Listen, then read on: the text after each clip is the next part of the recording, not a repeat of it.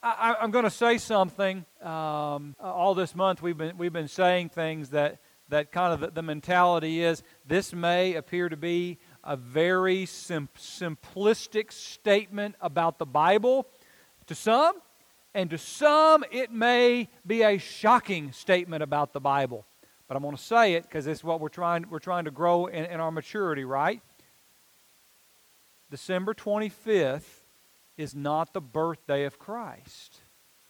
It's nowhere in the Bible will you find the church coming together to celebrate or to observe as a holy day the birth of Christ. Not in the way you will things like the death of Christ or the resurrection of Christ. So to understand why we do some of the things that we do, I'm going to give you a little bit of Wes's thought process. To come together and say that we're going to have a holy day of observance, and at the same time say everything we do based on New Testament authority, and we ought to demand a thus saith the Lord, would it seem to me to be at least inconsistent? Now, you can have that conversation at lunch.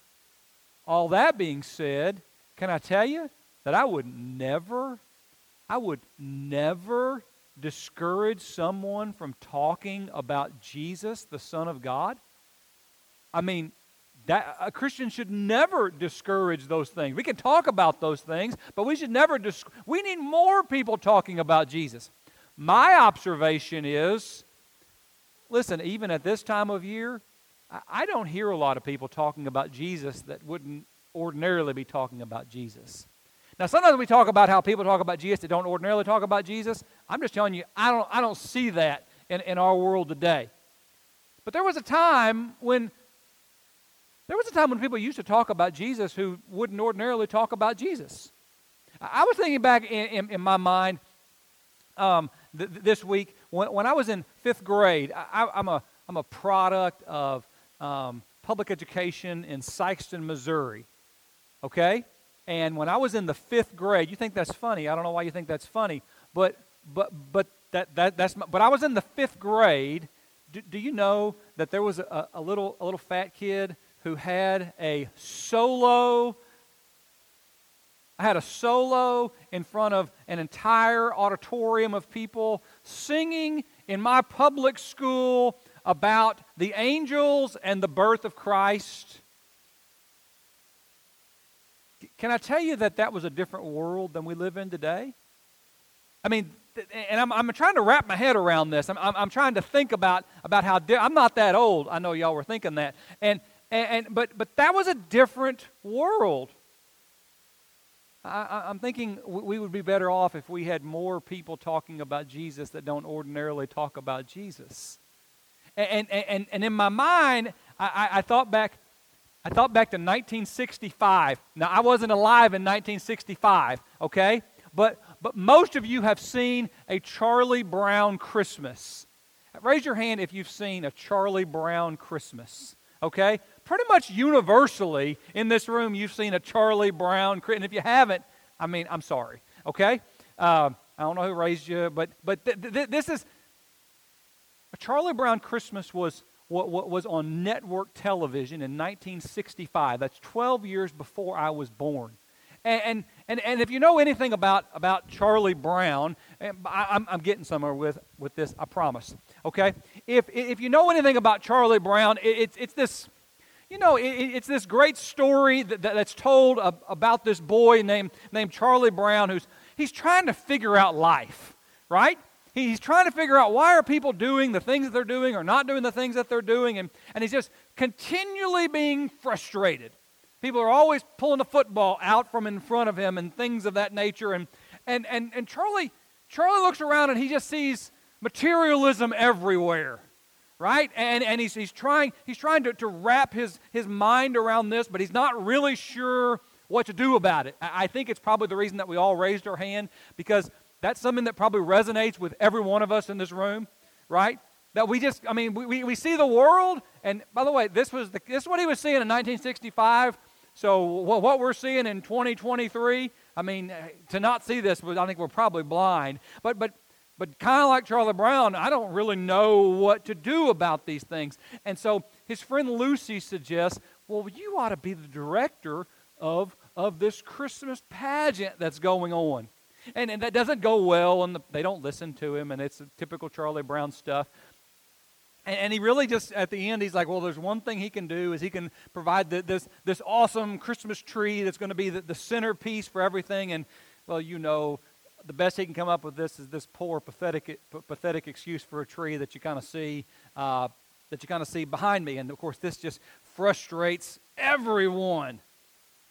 And it's in the context of all of this frustration that one of Charlie's friends comes up on the stage. This little boy named Linus, right? And Linus, well, if you know anything about Linus, you might know that he's a big fan of the Great Pumpkin, right? And that's the Halloween special. And Linus, what he's probably best known for, Linus is constantly sucking his thumb and carrying around his little blue security blanket everywhere that he goes, right? Everywhere that he goes, he's got this blanket. And you're not going to turn him loose from this blanket. Some of you have had security blankets. Some of you probably still have security blankets, right? And so Linus steps onto the stage, and he starts to quote the Bible. He quotes from Luke chapter 2. Now you got to understand that this is 1965. So some of you younger people are not going to understand this, and I'm just old enough that I can understand what it was to have network television, right? That there are only really three choices to watch with TV. You didn't have 50 bajillion channels that had nothing on them, and you didn't have, well, this is some religious channel out there, or this is some church. This is what everybody's watching. You and your grandparents and your great-grandparents. I mean, this is of the world, if you will. And he starts to quote from Luke chapter 2, verses 8 through 14. He says, And there were in the same country shepherds abiding in the field, keeping watch over their flock by night. And lo, the angel of the Lord came upon them, and the glory of the Lord shone around them, and they were sore afraid. And the angel said unto them, Fear not, for behold, I bring you good tidings of great joy, which shall be to all the people. For unto you is born this day in the city of David a Savior, which is Christ the Lord. And this shall be a sign unto you, and you shall find the babe wrapped in swaddling clothes, lying in a manger. And suddenly there was with the angel a multitude of the heavenly host, praising God and saying, Glory to God in the highest, and on earth peace, goodwill towards men. Right there on prime time television. Can you imagine? Can you imagine tonight you're going to get home and you're going to turn on the Dallas Cowboys football game because they're playing this evening, and right there in the middle of the game, we're going to take a break, biggest crowds ever watching this, and we're just going to read from God's inspired word. I mean, that's pretty awesome, isn't it? I mean, just kind of that is not the world we live in. I would not expect to hear a reading of God's word during the Dallas Cowboys football game tonight, okay? I mean, they got to make sure they don't get the camera too close to their lips, just in case you can read lips. That's the world we live in. This was a different world. And it was in this reading that this right there in the middle of this reading of the scripture that Linus, well, he does something that's interesting to me. Right there in the reading of Luke chapter 2, verses 8 through 14, Linus, this little boy who sucks his thumb and carries the security blanket everywhere he goes. You know what he does? Have you seen this? He drops his blanket. He puts his blanket down. Right when they're standing there in the presence of angels, and they were very afraid, the angel said unto them, Fear not. And those are more than just words. This little boy Linus took his blanket and he put it on the ground. He put it on the ground because it was symbolic of what went on that day and what ought to be going on all throughout our lives. This idea that we can have peace. This idea that we need not be a people that are filled with fear in life because Jesus is here. Because Jesus is with us. We as a people, we tend to cling to things that we think they will keep us safe, don't we? I like safety as much as anybody, right? And we tend to cling to those things. We cling to, Brian did a great job with our communion and our offering, and we tend to cling to our money, to our possessions, because we think that we'll find security in hard times if we've only saved enough, or we cling to relationships that we have with friends or family, or we hold on tightly to our own intelligence or our status, or we find our comfort in food or in alcohol. Some people find their safety in isolation or in the accumulation of weapons and guns and things like that, because we think as long as I keep these things close, I'm going to be safe. And in a lot of ways, we're just like Linus, right? We're just like Linus, who as long as I've got this blanket right here beside me, everything's going to be okay. And we all look at that little boy and we say, okay, that's just a blanket. Do you understand that that's not really what's going to give you peace? That's not what's really going to get you through? But I think the whole script could be flipped to each one of us, and I just named a few. Maybe you could name others of these things that, do you understand that that's not really going to keep you safe? There are a lot of people with a lot of money and a lot of brains and a lot of stuff in life, and they've done this and they've made these choices, and I'm going to tell you, it'll all let you down. It will all let you down. You read the book of Ecclesiastes, vanity of vanities, all is vanity. It's just a book where this king is trying to figure out what's it all about. And he comes to realize, listen, it's not about any of these things. To fear God and keep His commandments, this is the whole of man.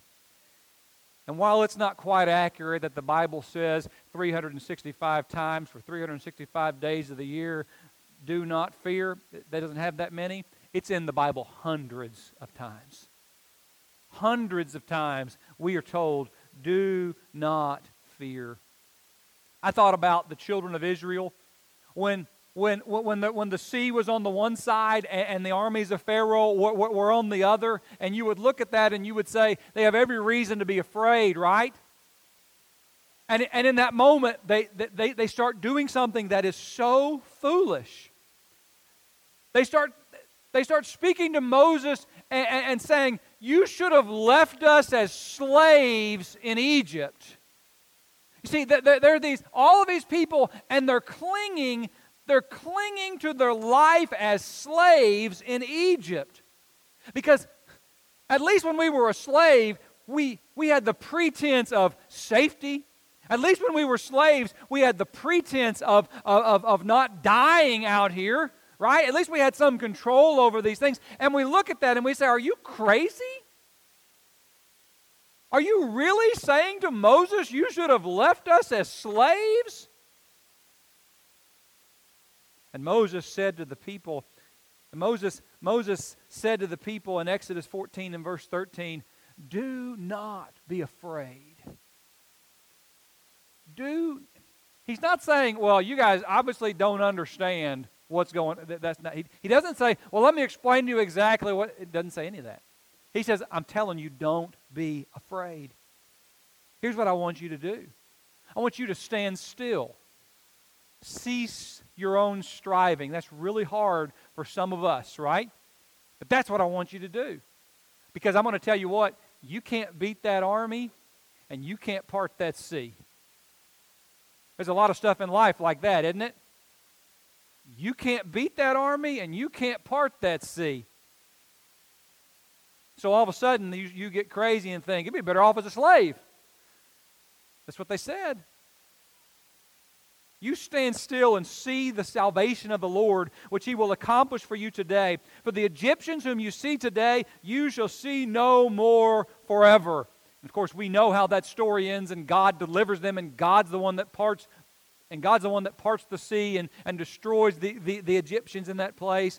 But when you read a text like that, and you just have to come away with these Israelites who are clinging to their slavery, to understand there are far too many of us at times who are clinging, who are holding on to our lives as slaves to sin. People hold on to it, don't they?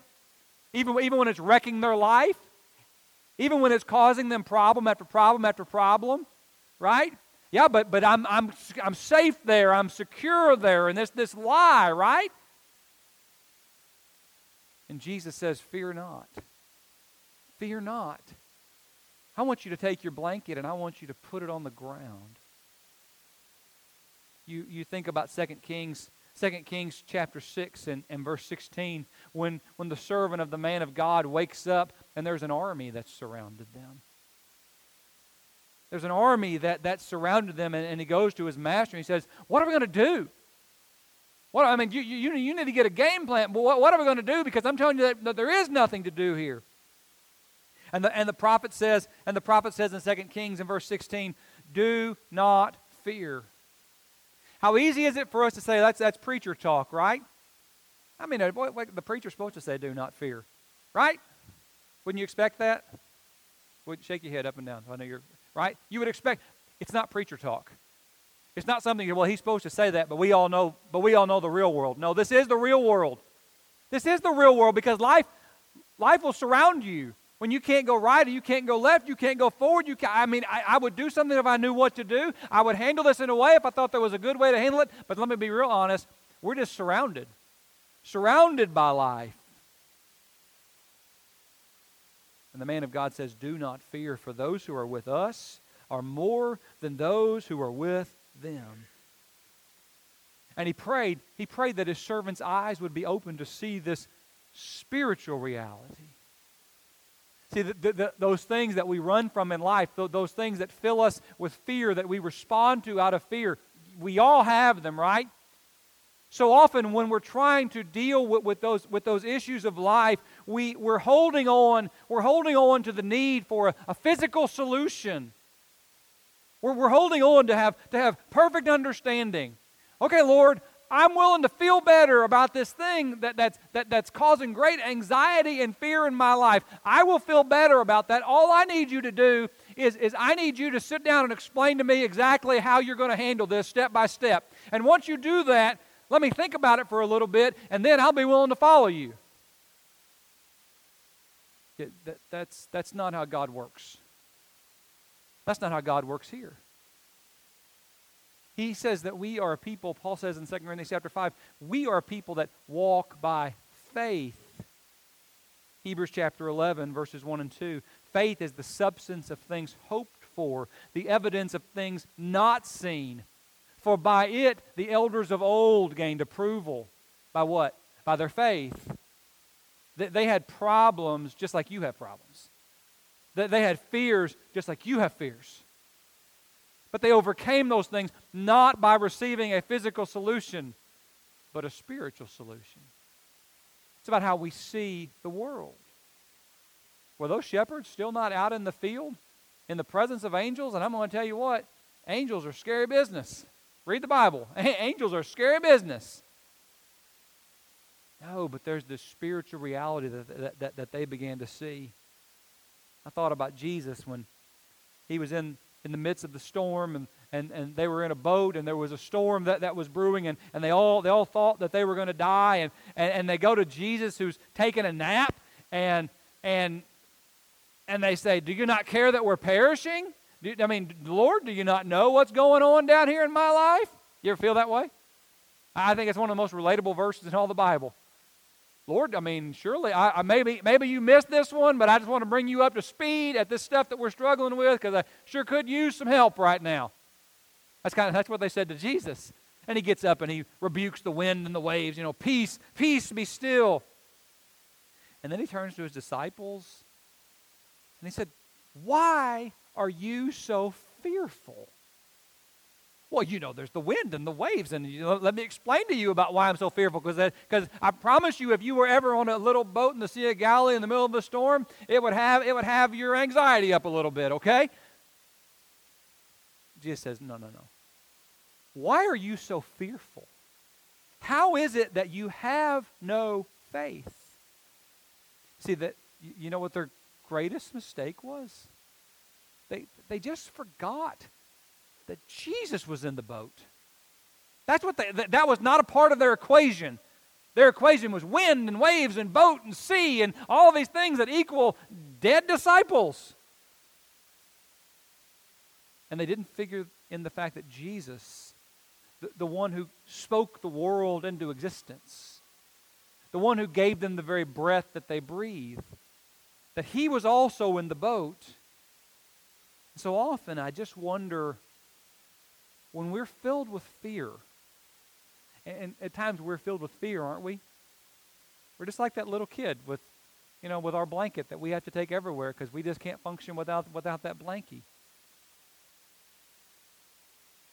That we just forget that Jesus is with us.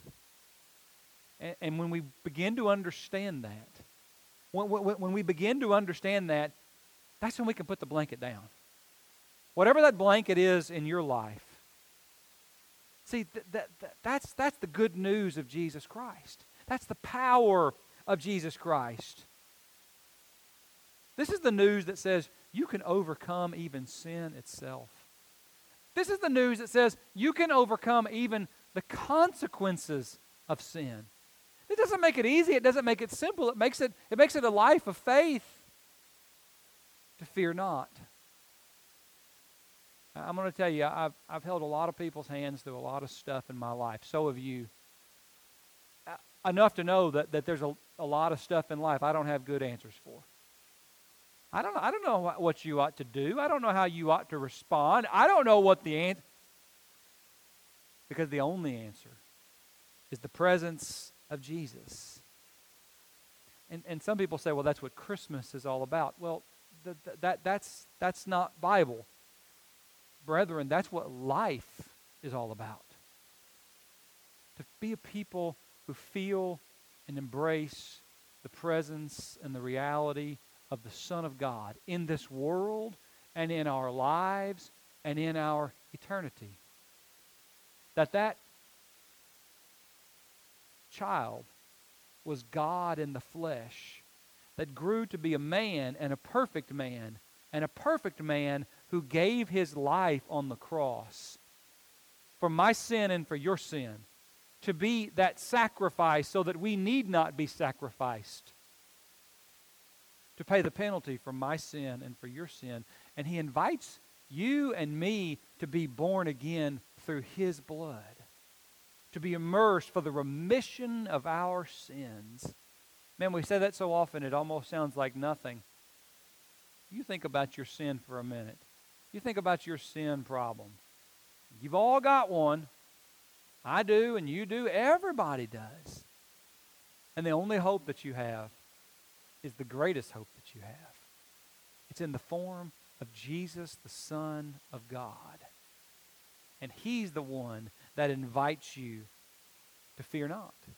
He says, you don't need to be afraid because I am with you.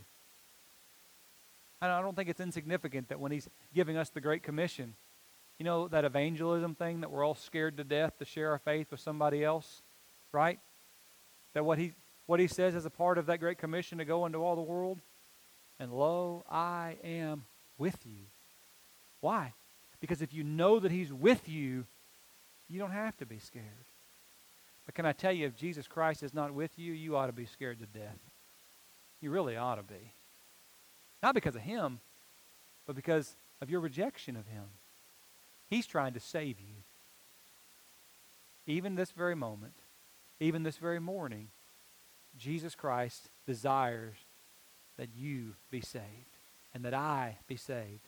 That's why he came into the world, John 3 and verse 17. That's why he died on the cross. That's why one day he's coming back again. He's coming again, not in the form of a baby, but He's coming in the clouds to bring His church home. You be counted with that number. If you have a need this morning, you come as we stand and as we sing.